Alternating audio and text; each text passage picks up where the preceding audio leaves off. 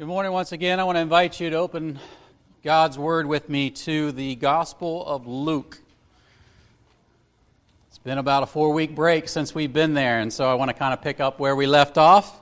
And we're going to be looking at verses 29 through 32 this morning of Luke chapter 11. Luke chapter 11, verses 29 through 32. And just to kind of help jog our memory a little bit about where we left off at, we left off with Jesus healing a demon-possessed man who was mute. And the crowds they're kind of amazed at this event that was going on. But there came to surface in this group a couple different people. And the first that we saw was the antagonists, those who accused Jesus of casting out the demon by the power of Beelzebul, or literally the dung god.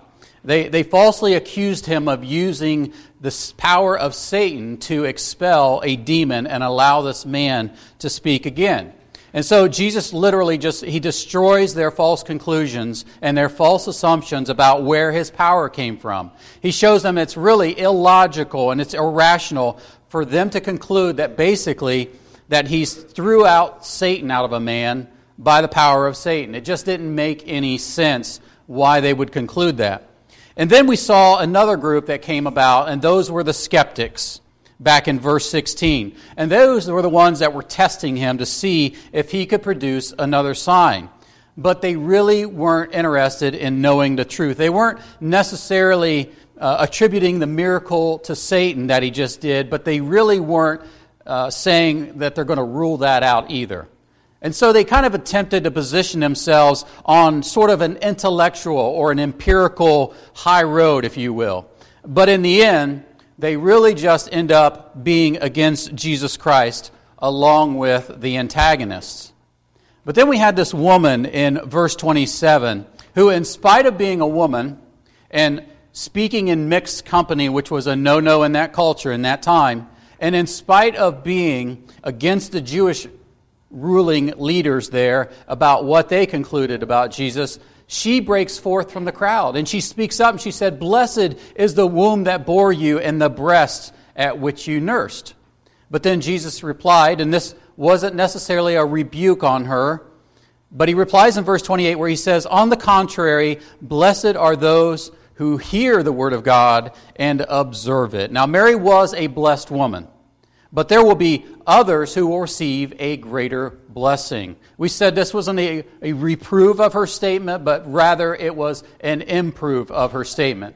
And so basically what Jesus was saying to her and to them around him was that obedience to him, as informed by the word of God, is not an optional activity. Your greatest joy, your lasting satisfaction, your ever-increasing delight in your life will come about when you hear the Word of God and when you obey it.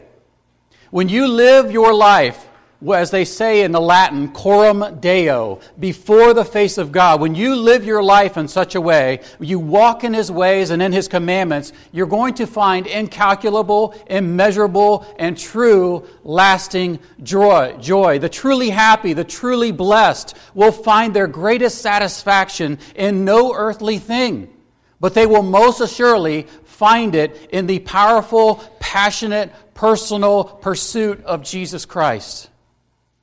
Is sin plaguing you? Then you need to pursue Christ. Are you lacking joy in your life? Then you need to look at Jesus Christ and what He's done for you. Do you find life to be discouraging sometimes? Then cast yourself on Jesus Christ and trust Him and trust His Word. And so as we get back to our text this week, Jesus is going to set His sights on those skeptics once again. Those who claim only to want to see a little bit more evidence as to whether they can trust Him or not. So let's read our text together, starting in verse 29 of Luke chapter 11. If you're there and you're able to stand with me for the reading of God's Word, I want to invite you to do so. Luke chapter 11, in verse 29, God's holy Word says this. As the crowds were increasing, He began to say, "This generation is a wicked generation. It seeks for a sign, and yet no sign will be given to it but the sign of Jonah. For just as Jonah became a sign to the Ninevites, so will the Son of Man be to this generation. The queen of the south will rise up with the men of this generation at the judgment and condemn them, because she came from the ends of the earth to hear the wisdom of Solomon. And behold, something greater than Solomon is here. The men of Nineveh will stand up with this generation at the judgment and condemn it, because they repented at the preaching of Jonah. And behold, something greater than Jonah is here. Let's pray. Father, help us to delight in your word.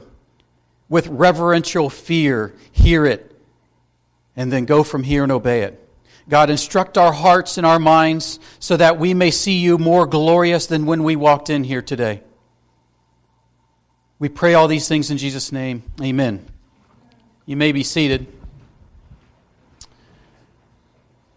I want to begin by asking you a very personal and a very poignant question, and that poignant word means pricking to the mind, okay? I want to ask you a very personal and a very poignant question. And it's a question that you and you alone can answer. And that question is this: to what would you say is your heart being held captive? Or to put it in another way, what would you say that your heart loves the most? What garners the attention of your heart's affections? Now, you might have immediately thought, my spouse, or maybe your boyfriend or girlfriend. You might have thought about your family, your kids. Maybe you thought about your business or your home or something that you own. Or maybe you thought about something that you long for and that you can't or you really shouldn't have. To what is your heart being held captive? I think that's kind of a difficult question to answer, isn't it? Because I think it can be difficult to answer because the moment that we really start to dwell on that, the moment that we start to contemplate that question, is the moment that we all probably start to realize that our hearts aren't held captive to what it should be. Henry Scougal, a Scottish minister who at the age of 27, and by the way, he died at that age, he wrote a book to his friend, The Life of God and the Soul of Man. He wrote an entire book as an encouragement to his friend. He said this in 1677. He said, "The worth and the excellency of a soul is measured by the object of its love. The worth and excellency of a soul is to be measured by the object of its love."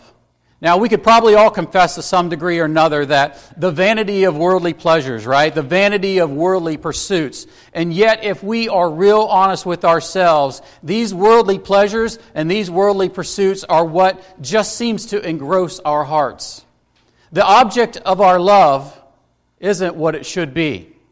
Because I think far too often, we seem to look at Jesus Christ and we get kind of a glimpse of Him. And then we quickly turn away and we look to something else to satisfy us. We're like children who kind of watch a fireworks show, right? And we see that first firework go up in the air and we say, ooh and ah. But just a moment later, we're looking at the popcorn stand and the guy selling those twirly glow-in-the-dark things, right? We don't wait for the grand finale, where we can see all of its beauty of that fireworks display, where we can see the infinite multitude of its colors and feel and sense and smell and witness all the best that fireworks show has to offer. Our hearts are no less different when it comes to Jesus Christ. We don't remain captivated by grace. We are not continually blown away by His wisdom and power. We don't diligently seek Him like we should. Our trust of the Lord seems to kind of ebb and flow, and our restless, idolatrous hearts, we're always looking for something else to satisfy us besides God. We have an all problem, AWE. And if we're going to put that assertion to the test, I want you to think about every fleeting thought that you had this week. I want you to think about every choice that you made without considering the greater glory of God. I want you to think about the ingratitude that you demonstrated to God by not giving Him thanks. Think about every opportunity that you missed to share the gospel with someone and to talk to them about your Heavenly Father and His goodness to you. Think about the time that you doubted and casted doubt on God because you didn't go to Him in prayer when trouble came your way. Beloved of God, this should not be. This should not be true of us. We need to be so in awe of Jesus Christ that our love for Him, it pales in comparison to anything else. We ought to be so in love with God that it takes all of our heart and our soul and our mind and our strength. That is, that our entirety of our being is to be so consumed with loving God and treasuring Him. We ought to be so utterly obsessed with living our lives in such a way that brings about the most glory to God. And so that at the end of our lives, we can look back and we say that the only thing that mattered is that I lived my life for the glory of God. So how do you fix that? How do you get your heading back on course? How do you regain your awe of Jesus Christ? We need to go on a diet. We need to go on a spiritual diet. First of all, we need to starve our hearts of those things which harm us, and that is namely sin. We need to lay aside every encumbrance and sin that so easily entangles us, as Hebrews 12:1 tells us. We need to stop letting sin reign in our mortal body and stop obeying its lust, as Romans 6:12 tells us. Romans 13:14 says, make no provision for the lust of the flesh, or for the flesh in regards to its lust. And as aliens and strangers, we are to abstain from fleshly lusts, which wage war against our soul, as 1 Peter 2:11 tells us. And we could go on and on about how the Scripture calls us to flee from these things, run from these things, put off these things, mortify these things, take captive any thoughts that would cause you to be disobedient to Jesus Christ. But then we also need to feed our hearts. We need to feed our hearts those things that will cause us to flourish and draw us to Him. 1 Peter 2:2 says, like newborn babes, long for the pure milk of the Word. We are to pray at all times in the Spirit, as Ephesians 6:18 tells us. We're called to not forsake the gathering of the brethren. And it's almost like a trinity of grace, if you will, that God has given us. The Word, His prayer, praying to Him, and fellowship with other believers. There's more than that, but those three are like the most basic and the most crucial. We are called to not forsake gathering of the brethren. When we are to dwell on whatever is pure, noble, right, pure, lovely, whatever is of good repute. If there is anything excellent, anything worthy of praise, we are to dwell on these things, as Philippians 4 tells us.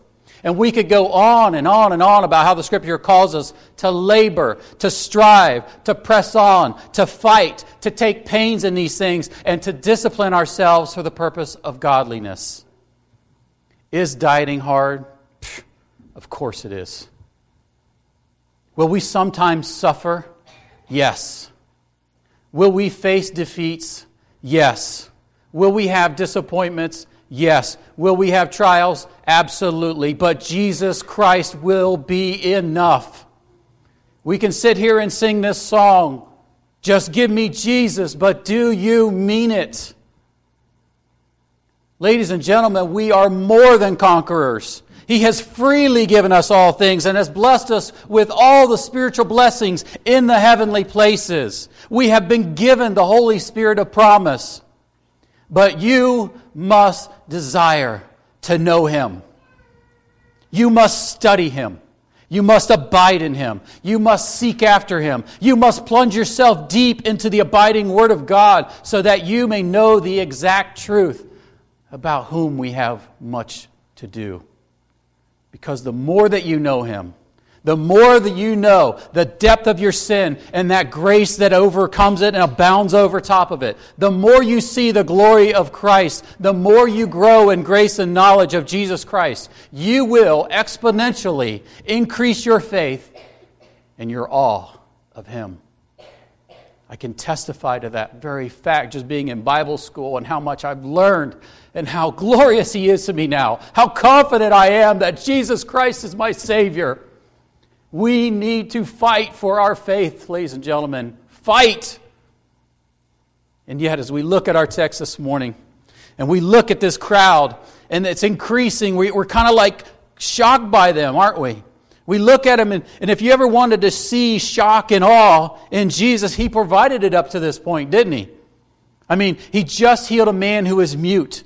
He had cast demons into swine. He healed the woman with a hemorrhage for 12 years. He fed 5,000 people. And even He raised Jairus' daughter from the dead. If any group of people should have their hearts in awe of Jesus Christ, it should have been them.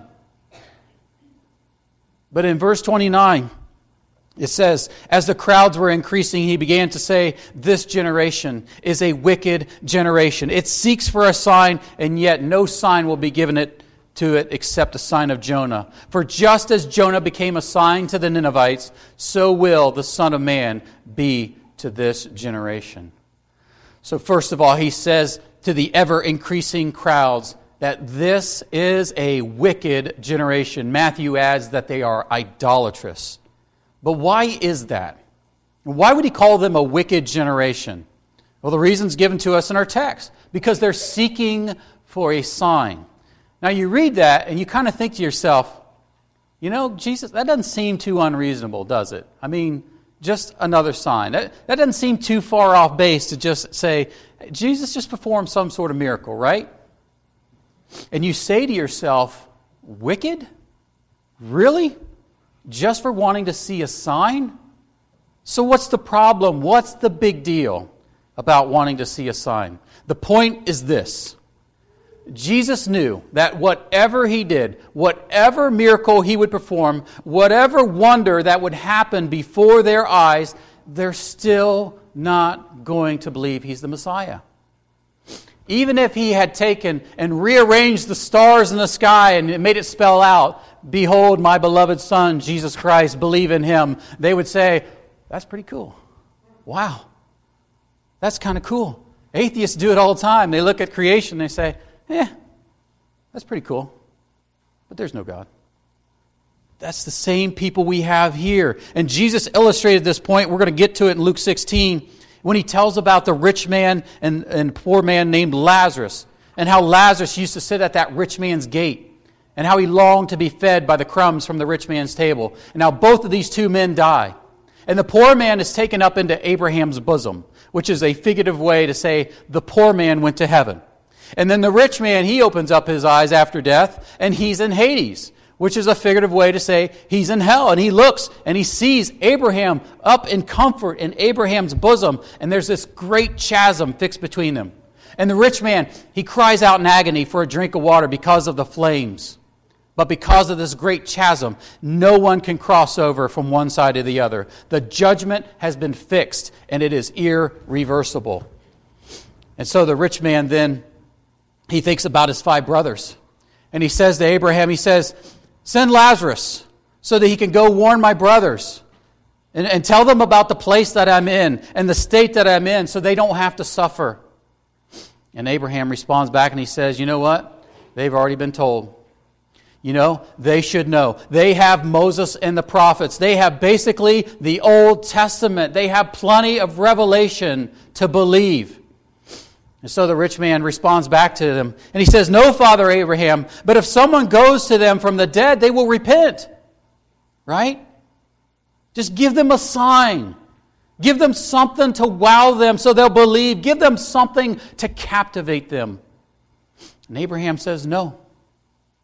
He says, because if they do not listen to Moses and the prophets, they will not be persuaded, even if someone is raised from the dead. Think about how much more revelation that we have living on this side of the cross. And yet people still reject it. And yet the power of a life changed for Christ lies in the gospel proclaimed. Romans 1:16, Paul says, for I am not ashamed of the gospel, for it is the power of God to salvation to everyone who believes. 1 Corinthians 1:18 says, "For the word of the cross is foolishness to those who are perishing, but to those of us who are being saved, it is the power of God." It's not the glory cloud in your church service. It's not fake angel feathers flying around. It's not the miraculous signs and wonders. The gospel is what miraculously saves us. What God has revealed to us in the Scriptures, and then it is faithfully proclaimed by you and me, is all that is needed to bring the salvation of those who are lost and dying around us. We don't need iPad giveaways. We don't need to give away a car in this church. We don't need a circus event and set up a tent out here in the yard. We need to faithfully proclaim the gospel to our neighbors and our coworkers and our business clients. We need to preach Jesus Christ and Him crucified. We need to preach the one name under heaven that has been given among men, which we might be saved, and that is the name of Jesus Christ. But then we also need to know that a reason that Jesus called them a wicked generation is for seeking a sign, is that they really didn't want Him. They just wanted His miraculous benefits. In John 6:15, after Jesus fed those 5,000 people, it says that He withdrew because they were intending to make Him king. They wanted to have a guy who would effortlessly feed them. They wanted a guy who could heal their infirmities. They wanted a guy who could overthrow the Romans from their land because he had supernatural power. And you think about all of the chaos and all of the charismatic churches that are out there proclaiming signs and wonders, and how many people say, yes, I want that. Africa is in distress right now because of these health and wealth prosperity teachers telling them, give me your money and I'll give you Jesus, and He'll give you a new car and get you out of that poverty, and He'll get you a jet just like me. What a lie. People are buying into it. They're doing it here in the United States as well. Who doesn't want a Jesus Christ that's going to give you a free car? It's ridiculous. They don't want Jesus, they want His benefits. These people wanted Him because, they didn't want Him rather because He was the Messiah as revealed in the Scriptures. They didn't want Him because He would heal them of their sin-sick hearts. But then that comes to us as a pressing question, doesn't it? Why do you want to go to heaven? Is it because you want to relieve yourself of sorrow and discouragement? Is it because you want relief from your pains and your aches? Is it because you are just so tired of this world that you want to escape there? Or do you want to go to heaven because that's where Jesus Christ is? Do you want to go to heaven because that's where our Lord is? Is that why you want to go? Sadly, there's many Christians in this world that would go to heaven even if Jesus wasn't there. They'd want that. But a heaven without Jesus Christ is no heaven at all. And so He calls this crowd. He says, you're a wicked generation seeking for a sign. But then He tells them, I'm going to give you a sign, and it's going to be the sign of Jonah. And what Jonah was to the Ninevites, I will be to this generation. Now most of us know the story of Jonah and how God told him to go preach to the Ninevites. And Jonah, he went and said, I'm going to flee to Tarshish. He decided to run away from God instead of doing what he was told to do. He had no desire to go to the Assyrian capital and preach to this God-hating nation. But as he jumps on this boat and he sets sail, and he tries to flee in the other direction away from God, God whips up a storm that is so fierce that these sailors become terrified, and they try to appeal to whoever God will get them out of this mess. And so, as they cast lots, they try to discern who is the cause of this. The lot falls on Jonah. And so, they sort of roll the dice, and Jonah gets snake eyes. And so this captain comes up to Jonah and says, what's the deal?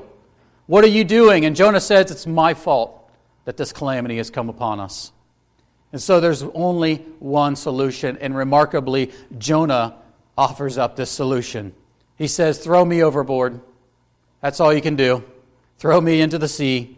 And so they do that. And then God sends a great fish to come and swallow up Jonah. And he spends 3 days and 3 nights in the Blue Whale Motor Lodge. That's an original.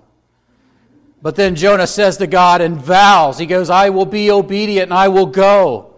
And so then God commands that great fish, and he spits Jonah up onto the dry land. And Jonah makes a beeline straight to Nineveh and preaches to them. And then immediately, the whole town responds. From the king himself to all of the people in the city, they repent and fast and pray and put on sackcloth and ashes. Even the animals are not to take food and put sackcloth on in hopes that God would withdraw his judgment on them.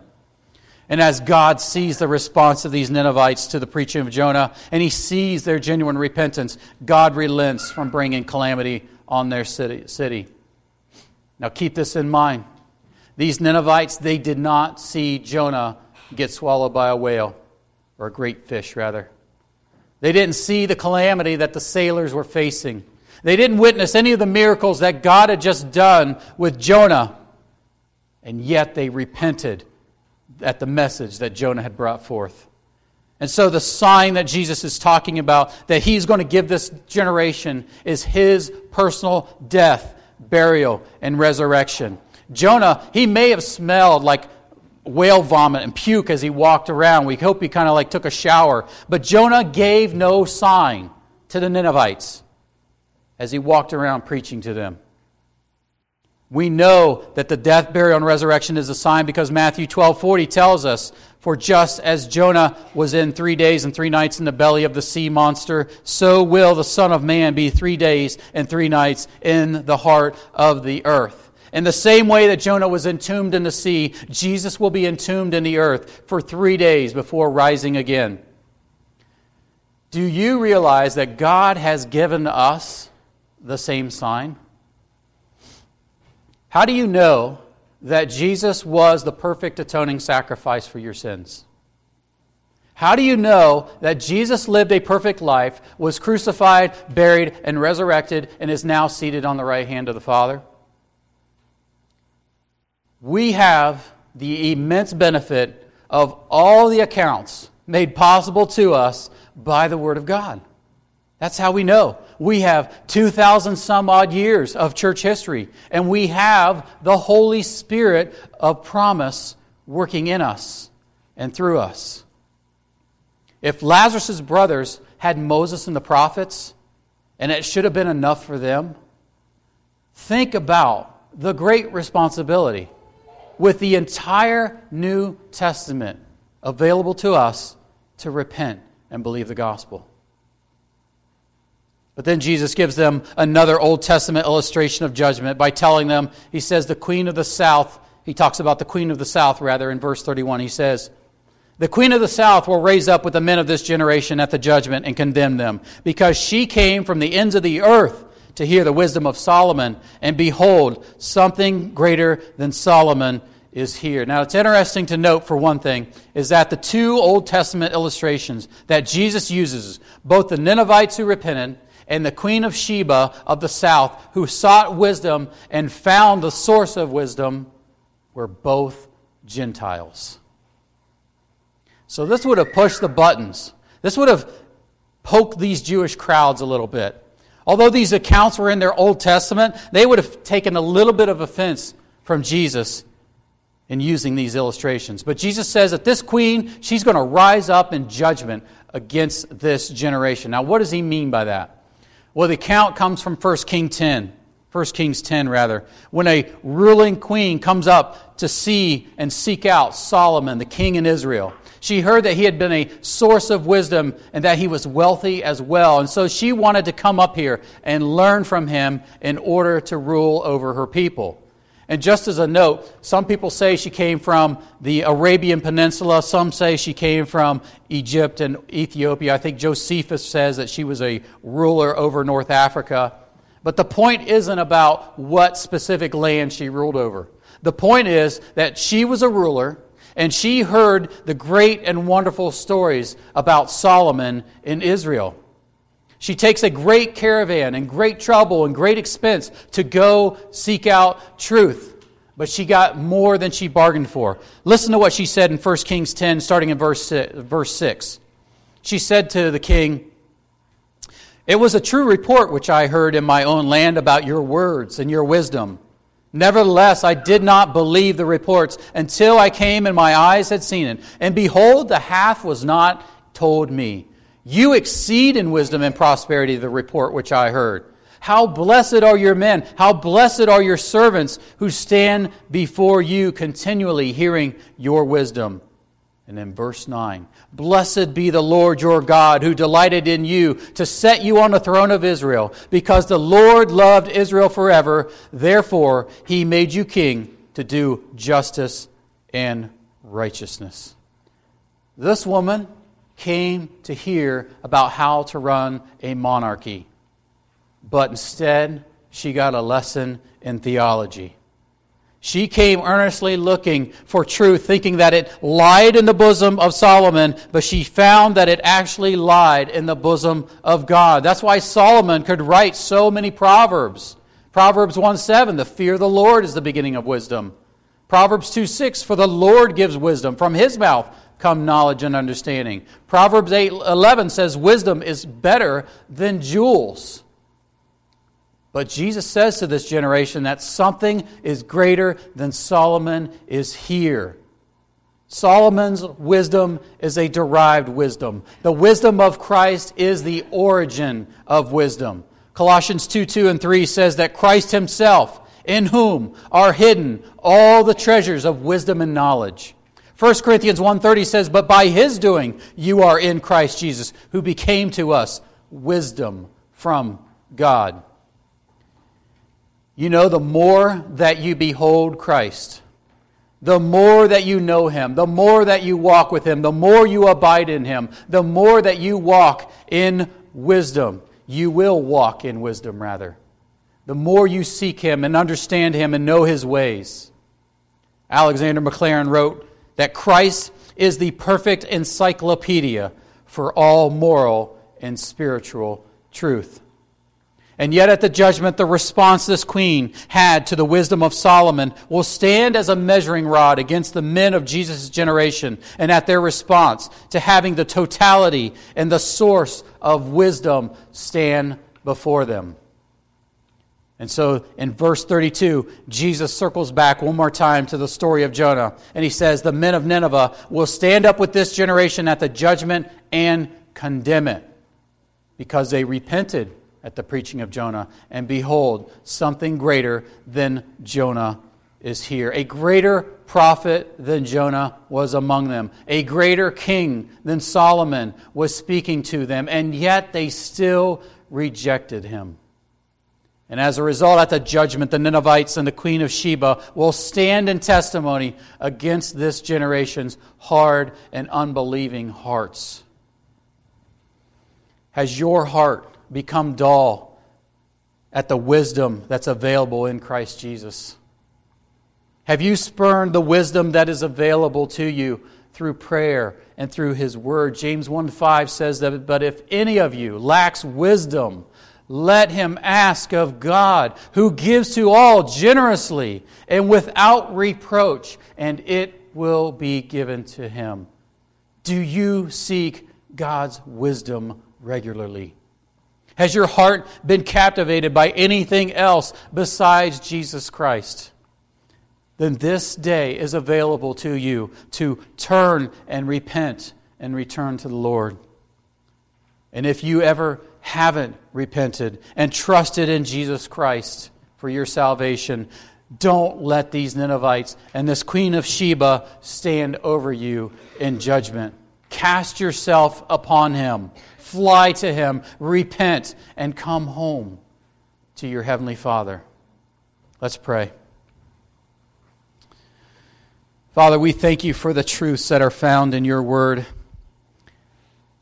And Lord, all of us in this room, including myself, in some degree or another can confess to you that we don't treasure you as we ought to. We don't seek your wisdom as much as we should. God, we pray that you would help our cold, idolatrous hearts, that we would earnestly seek you, that we would desire you above all earthly things. Let us not put any hope or any stock in anything that we possess, Let us only put our hope in Jesus Christ. It's in your precious name we pray. Amen.